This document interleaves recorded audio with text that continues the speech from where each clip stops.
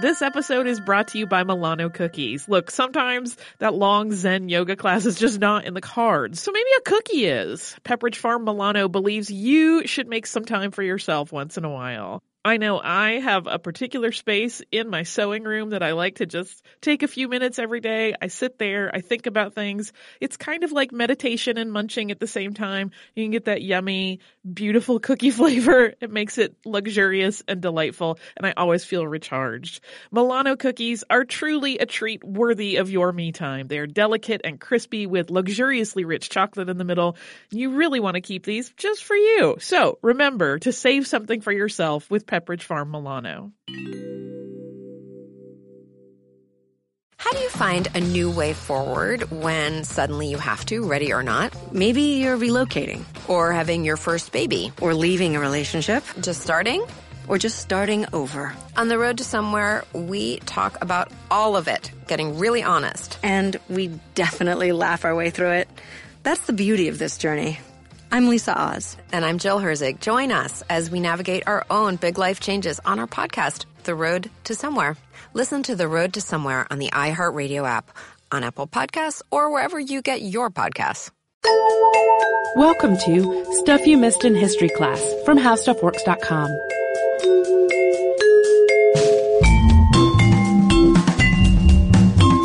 Hello and welcome to the podcast. I'm Tracy V. Wilson. And I'm Holly Fry. Today we are going to talk about the Scopes trial, also known as the monkey trial, so known as the Scopes monkey trial, which played out in Dayton, Tennessee in the summer of 1925.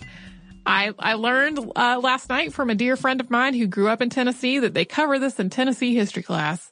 Oh, cool. So if you grew up in Tennessee, or maybe if you've studied law, you might already know a lot of these details, but a lot of what most folks know, in quotation marks, about this trial really comes from Inherit the Wind, which started as a play in 1955 and was adapted into a film in 1960. And even if you have never personally seen Inherit the Wind, which was conceived more as an allegory for McCarthyism than an actual portrayal of the Scopes trial, it does not even use the same names or location.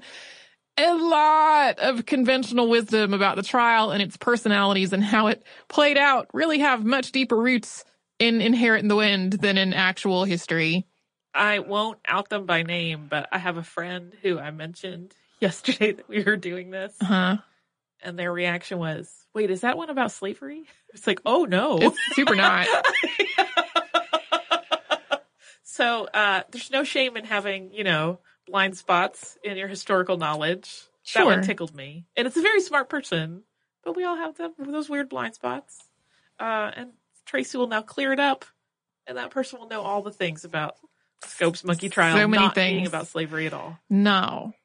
So the state of Tennessee versus John Thomas Scopes was the United States' first major legal battle over the teaching of evolution. Charles Darwin had published on the origin of species by means of natural selection or the preservation of favored races in the struggle for life back in 1859. And Darwin did not invent the idea of evolution. The basic idea that species change and shift over time goes back millennia in multiple cultures. But the book itself was hugely influential and very controversial. By the 19-teens and 20s, though, Darwin's writings were well established. They were generally accepted in the field of biology, and as part of a general trend of progressive educational reform, they'd also started to be incorporated into school curricula in the United States. Teachers were beginning to unionize, and the National Education Association had recommended that states try to align their standards for education nationally. And with this overall trend in standardization, more and more states were making science a mandatory school requirement, and more science textbooks were addressing evolution. For example, William Hunter's A Civic Biology Presented in Problems, which was published in 1914, was the approved biology textbook in the state of Tennessee in 1925. Like other civic biology texts of the time, it framed biology in terms of its practical applicability to other parts of life, like hygiene and wellness and food safety. Hunter's book included evolution in Chapter 14, quote, division of labor, the various forms of plants and animals. And part of that chapter reads, The great English scientist Charles Darwin, from this and other evidence, explains the theory of evolution. This is the belief that simple forms of life on Earth slowly and gradually gave rise to those more complex, and that thus ultimately the most complex forms came into existence. Running parallel to this progressive shift in educational standards and the inclusion of evolution in science textbooks was a rise in religious fundamentalism, particularly Christian fundamentalism. The term fundamentalism itself was coined in the 1920s, signifying a strict adherence to certain fundamental concepts of Christian faith, and in some cases interpreting the Bible literally rather than figuratively. And when it came to evolutionary theory, some Christians, particularly fundamentalist Christians, objected to the idea that humans came from monkeys, and to the idea that something other than a divine hand could be credited for life on Earth. And if the Bible was the literal word of God, then the writings of Charles Darwin and other evolutionary biologists were directly contradictory to the creation story in the book of Genesis. Obviously, other religions and other nations had their own views on evolution and whether it should be taught, but Christianity in the United States is what is relevant to the Scopes trial. Also, for the sake of clarity, this whole humans came from monkeys idea is one that a lot of people took away from The Origin of Species and from all the conversations that followed its publication. But The Origin of Species only very briefly and vaguely alludes to the origins of humankind. There is nothing in it saying humans came from monkeys. Darwin's second book, The Descent of Man, came out in 1871, and it is about theories of human origins, and its basic conclusion is that, quote, man is descended from some less highly organized form. Darwin describes the less organized form as some ancient, unknown ancestor that does have some monkey-like traits, but it is not a modern monkey. Today, the scientific consensus is that both humans and monkeys descended from an ancestor that lived millions of years ago, not that one came from another. They're essentially two branches of a tree. Yes. A very large and very complex tree. Yes. It's not like they each branch off from one spot. They're... Yeah. We talked about this in our Piltdown Man episode, if you are looking for a little more of that piece of history. So in the face of this ongoing conflict between scientific acceptance of evolution and religious rejection of it, multiple states began considering laws to ban its teaching. On its face, this was a religious issue. The idea that children might go to school and come home questioning their faith was frightening and infuriating to many parents, especially given that public schools were funded through taxes they were paying. People were basically like, I don't want my kid to go to this school I'm paying for and then come home and say they don't believe in God anymore. But it was also a general resistance to the overall trend of establishing state and national education standards.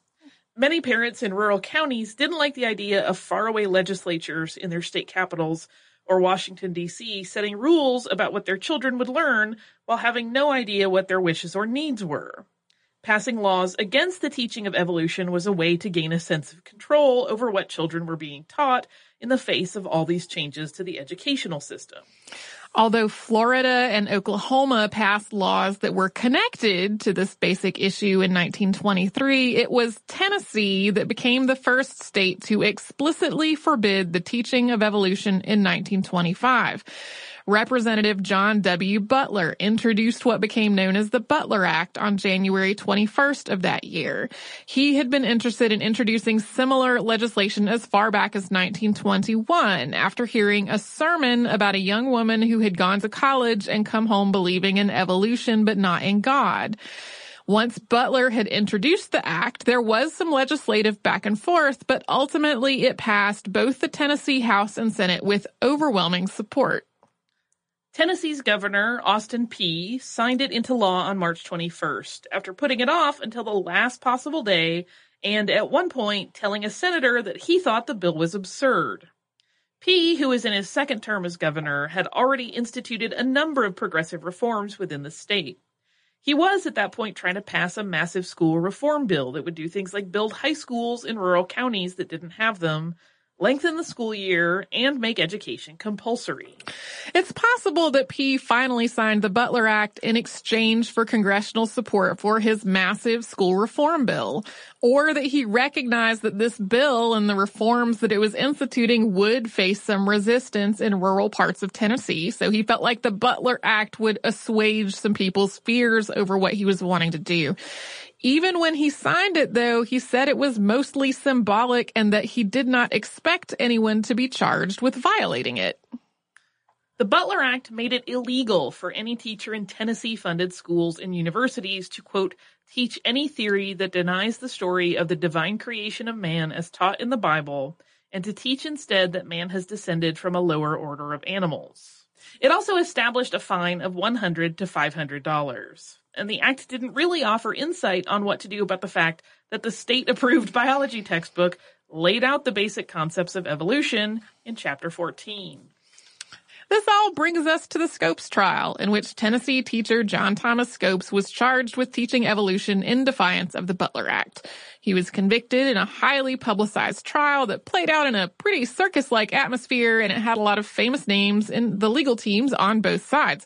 But the whole thing came about in a way that's significantly different from what people might imagine, and we will have some details after the break. Hey listeners, I wanted to tell you about a new podcast from iHeartRadio called The Women, hosted by Rose Reed. It is a fascinating and deep dive interview show where Rose talks to changemakers and disruptors, and she finds out what really drives them. So she will ask each of them, what was your first stand, and how do you navigate success and failure? And really, what's the cost of fighting for others? These interviews are really personal, and they're candid, and sometimes they're a little bit crass, but they are always really enlightening.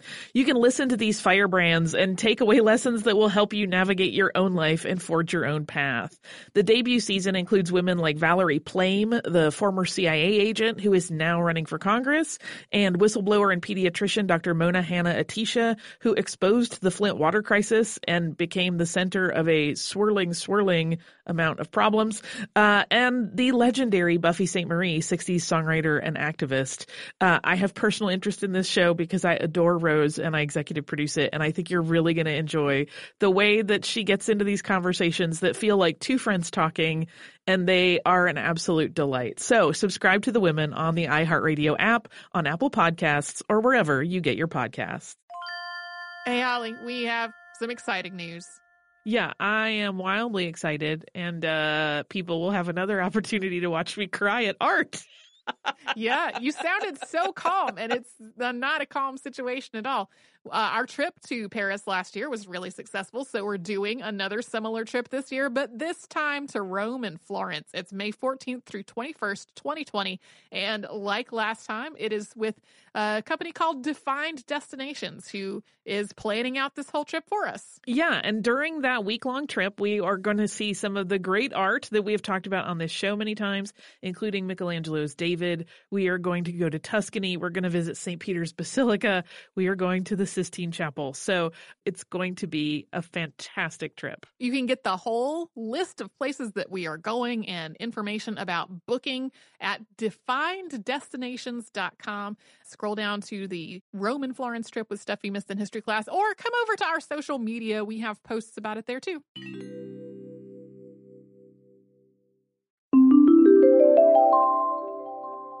Although local attorneys were also part of it, the Scopes trial involved a hugely high-profile cast of characters from out of town.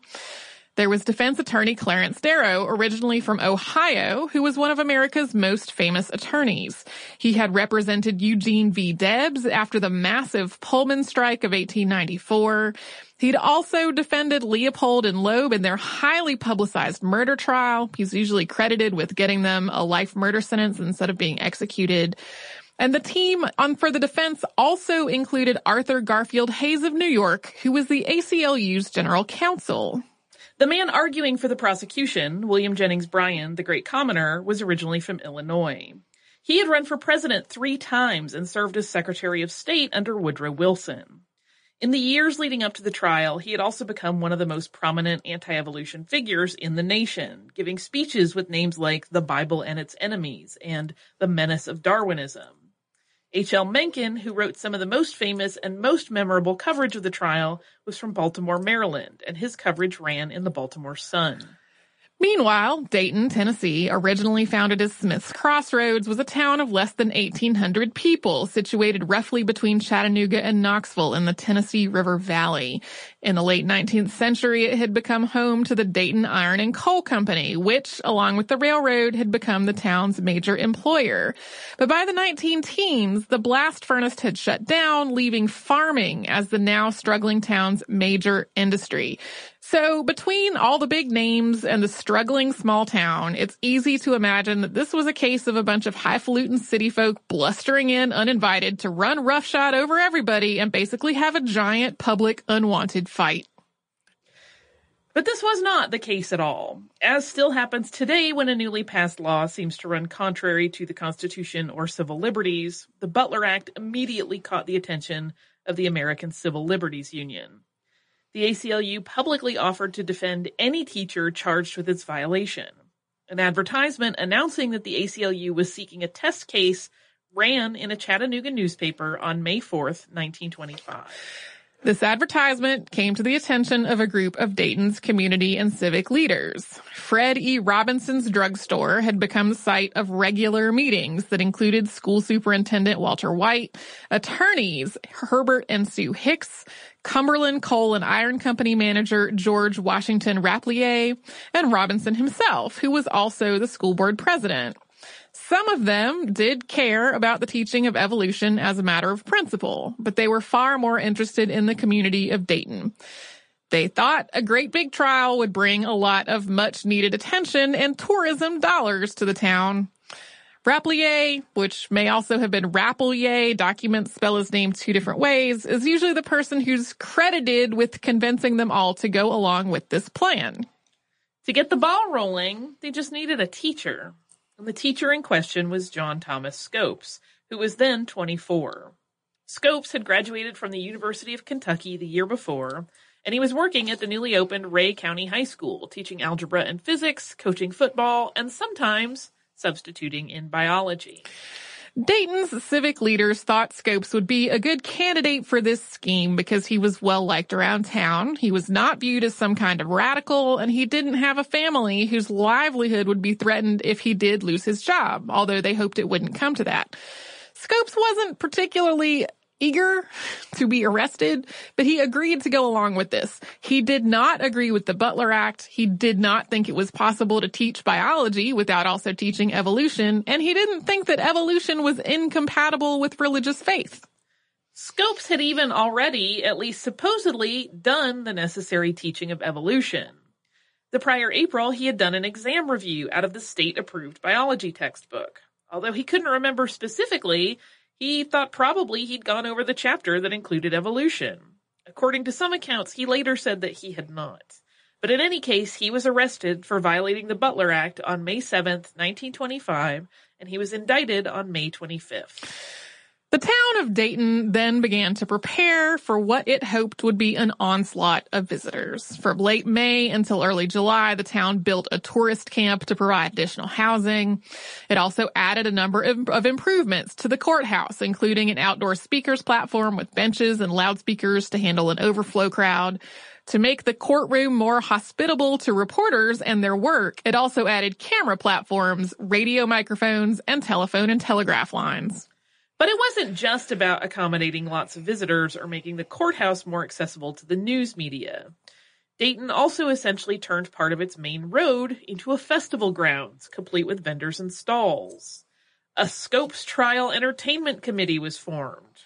The constable's motorcycle got a new label, Monkeyville Police. Businesses hung pictures of apes and monkeys in their windows. A clothier, who happened to be named J.R. Darwin, made the most of it with signs like, "Darwin is right inside," and "Darwin's Big Sale." A whole lot of stores suddenly started stocking plush monkeys. Fred Robinson, whose drugstore had been the site of the first conversation about hatching this plot, Fred Robinson started serving Simeon sodas at the drugstore. He strung a giant banner across the street reading Robinson's Drugstore with where it started in smaller letters underneath. There were also photo ops at the table where that initial conversation had taken place. A chimpanzee named Joe Mendy, dressed in a plaid suit and bow tie, who was one of multiple chimpanzees brought into town for this, was there to greet his customers when they came into the store. And in addition to all the business involvement and the overall carnival atmosphere, were itinerant evangelists who came to town to preach about the evils of evolution and the rightness of banning it from school. Another banner was strung outside the courthouse that read, "Read your Bible," Bible in all caps. Of course, in theory, all of this big monkey festival was going on because of a trial, like in court, which we were going to talk about after another quick sponsor break. There's a city far away. A fiction podcast. The richest, most powerful place on Earth. On an epic scale. Tumanbay. Tumanbay. A vast empire threatened by rebellion. Power is everything. Power gives everything. We have to get away from this place, or we will die too.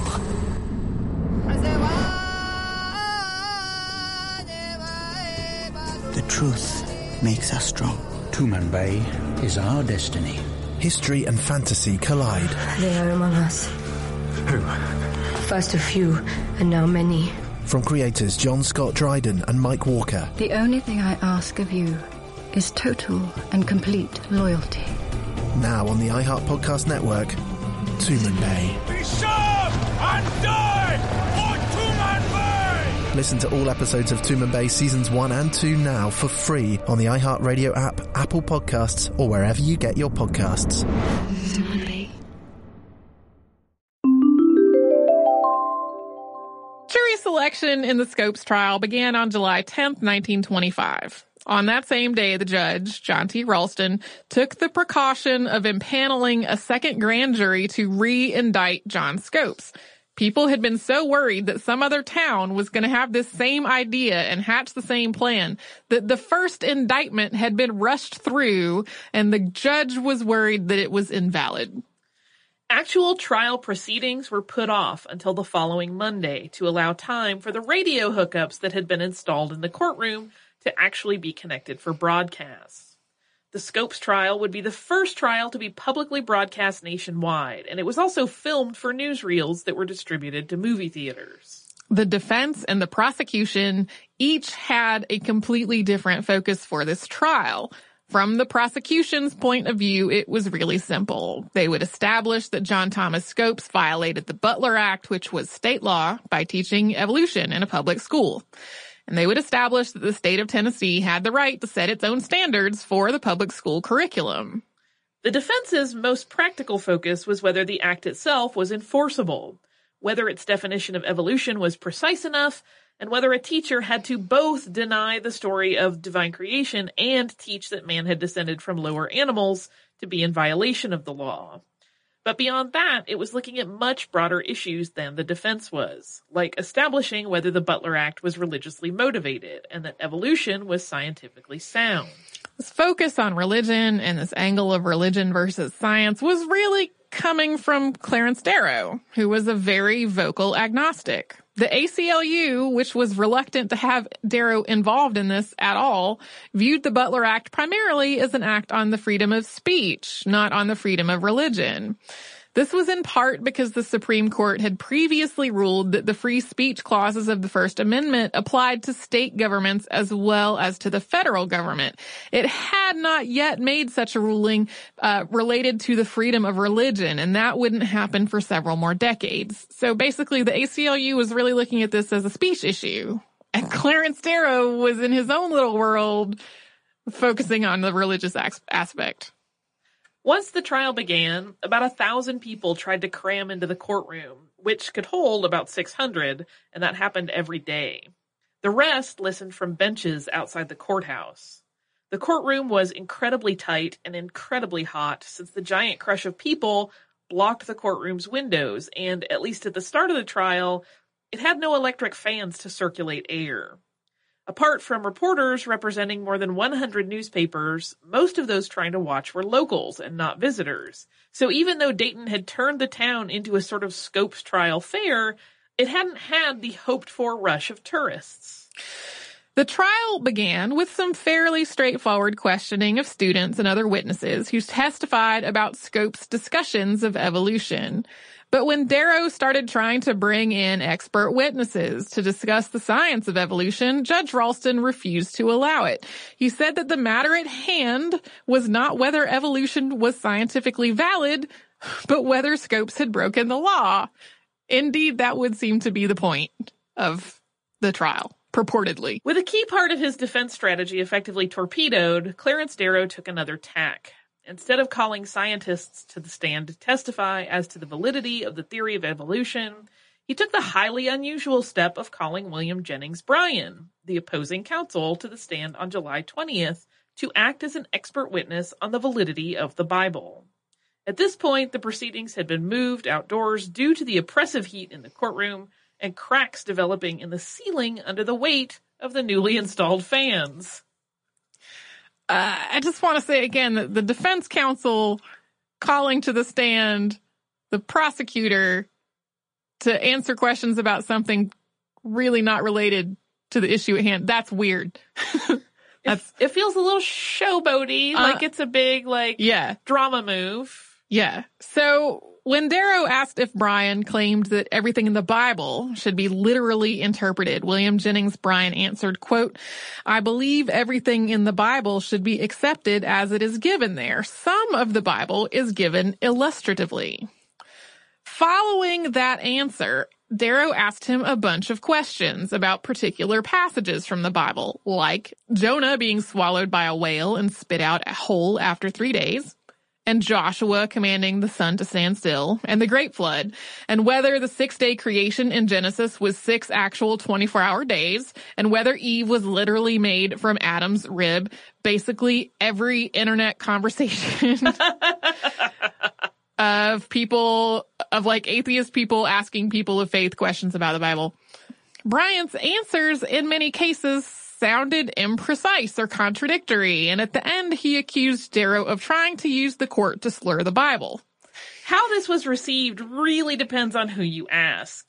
Many religious faithful felt as though William Jennings Bryan had conducted himself admirably in the face of someone who was clearly trying to humiliate and trap him, although some biblical literalists were disappointed at his description of the 6 days of creation as periods, not literal days.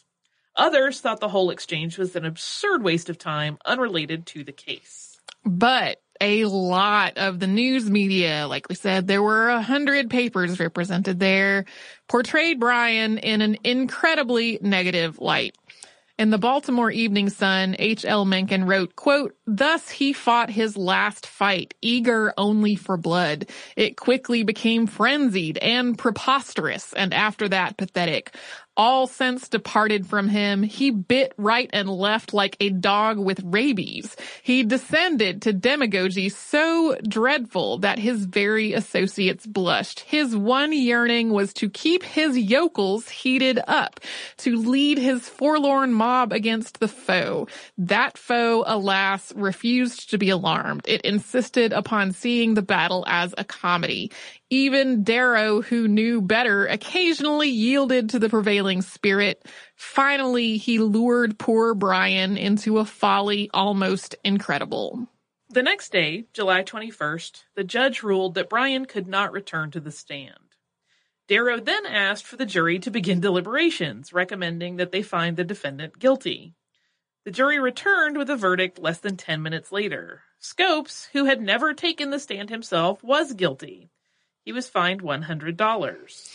The ACLU's goal at this point, and the reason that Darrow, who was the defense attorney, recommended that the jury find his client guilty, was to appeal this verdict. Ideally, to appeal it all the way to the Supreme Court in a case that would find laws like the Butler Act unconstitutional nationwide, but that did not happen.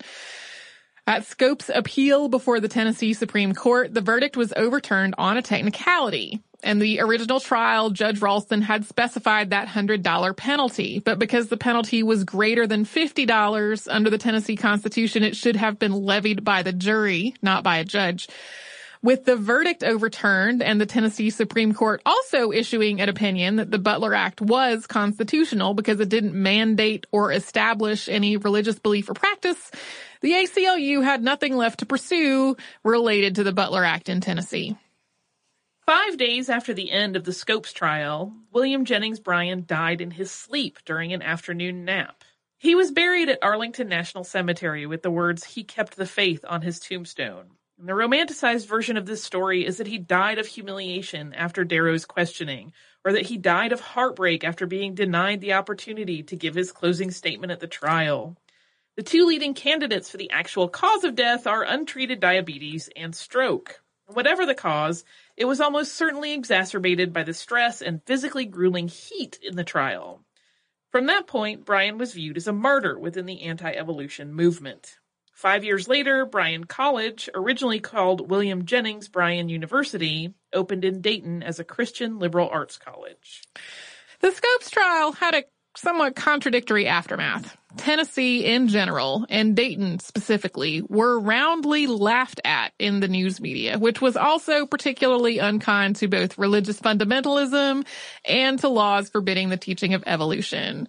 And yet, similar laws were introduced, although unsuccessfully, in the legislatures of California, Delaware, Florida, Maine, Minnesota, New Hampshire, North Dakota, Virginia, and West Virginia in the years following the Scopes trial. Arkansas and Mississippi each passed laws banning the teaching of evolution not long after. Even though only 3 states explicitly outlawed the teaching of evolution, many textbook publishers quietly removed references to it from their biology textbooks. This included A New Civic Biology, whose 1927 edition never specifically references evolution, and tiptoes around the basic concepts. At the same time, the coverage of the trial and of William Jennings Bryan's death helped coalesce the anti-evolution movement from sort of a scattered collection of various denominations to a solid social movement. And Darrow's relentless framing of evolution and religion as this either-or proposition cemented the standard for how the issue would be discussed for years to come.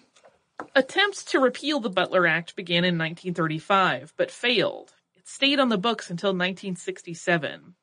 Governor Austin Peay died in 1927, and his signature on the Butler Act largely overshadowed the rest of his legacy for decades.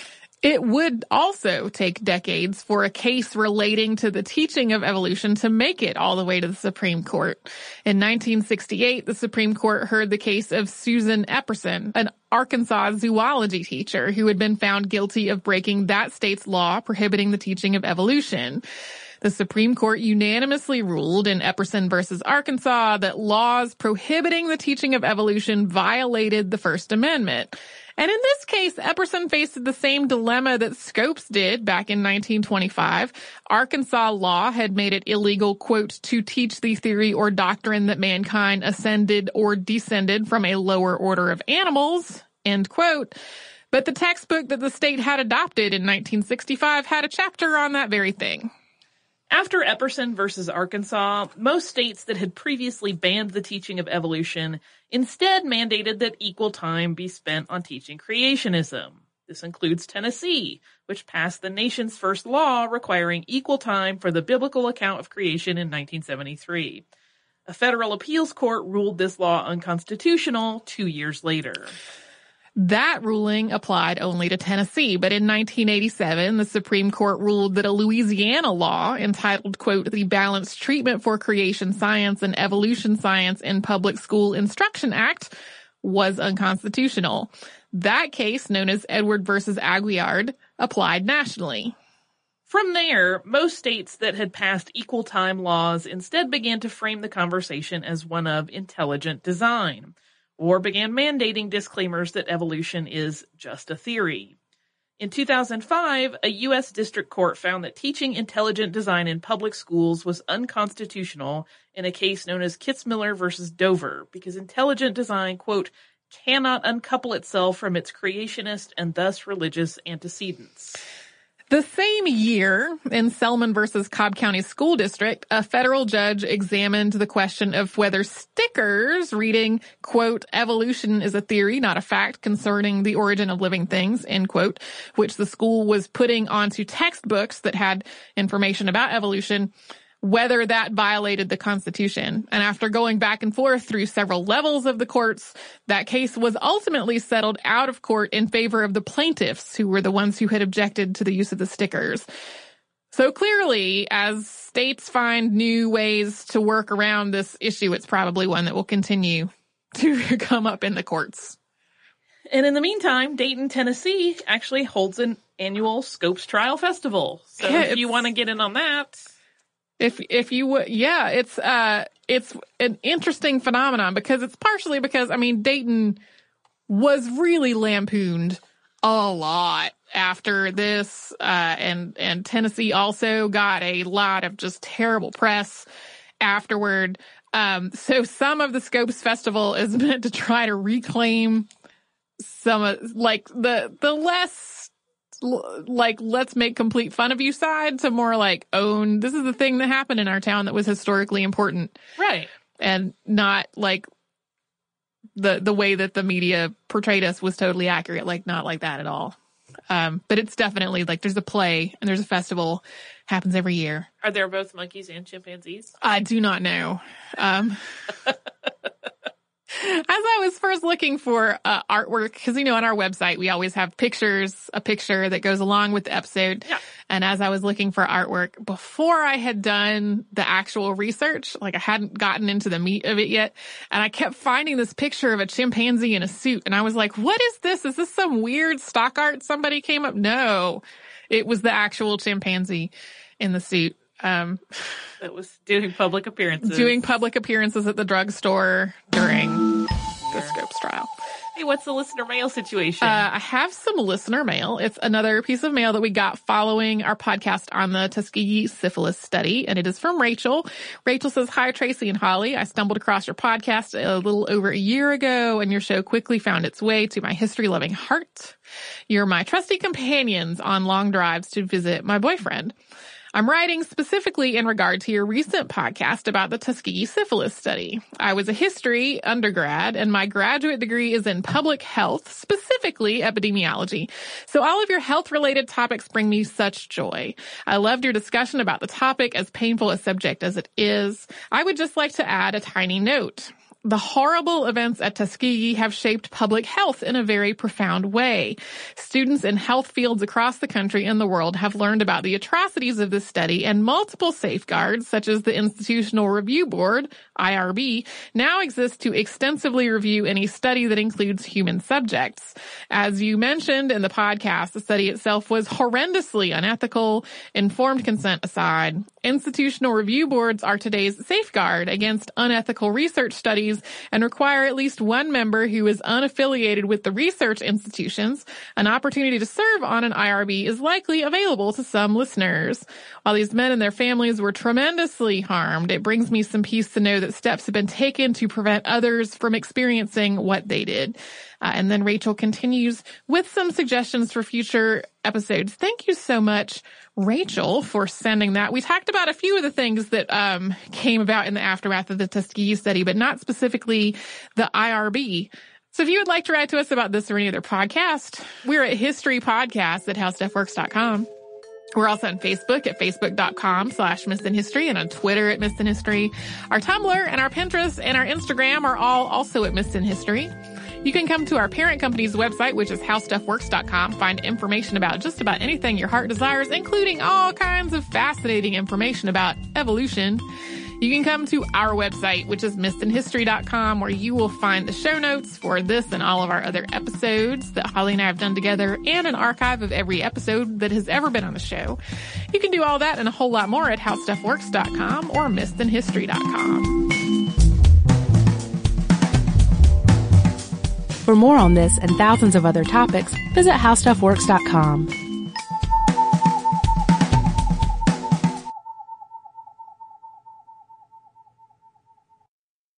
The future is closer than you think, and it all starts in the palm of your hand. You may have heard the news.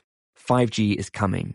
In this new iHeart series, This Time Tomorrow, presented by T-Mobile for Business, join me, Oswald Oshin, and my co-host, Kara Price, as we walk you through the true revolution in mobility that will change the way we interact with the world around us. Join us and hear just how close we are getting to a more connected future. This Time Tomorrow is now available on the iHeartRadio app or wherever you listen to podcasts. We are going to Italy. After the success of last year's trip to Paris, we are planning another similar trip, still with defined destinations, this time to Rome and Florence. Yeah, we are going to spend a week exploring some amazing things. We're going to have city tours of both Rome and Florence. We're going to see the Roman Colosseum, the Vatican Museum, and the Sistine Chapel, St. Peter's Basilica, Vatican City. This is just a tiny fraction of all the stuff we're going to get to do. Yeah, it's May 14th to 21st, 2020. And to get more information, go to defineddestinations.com and scroll down to the Rome and Florence trip with Stuff You Missed in History Class.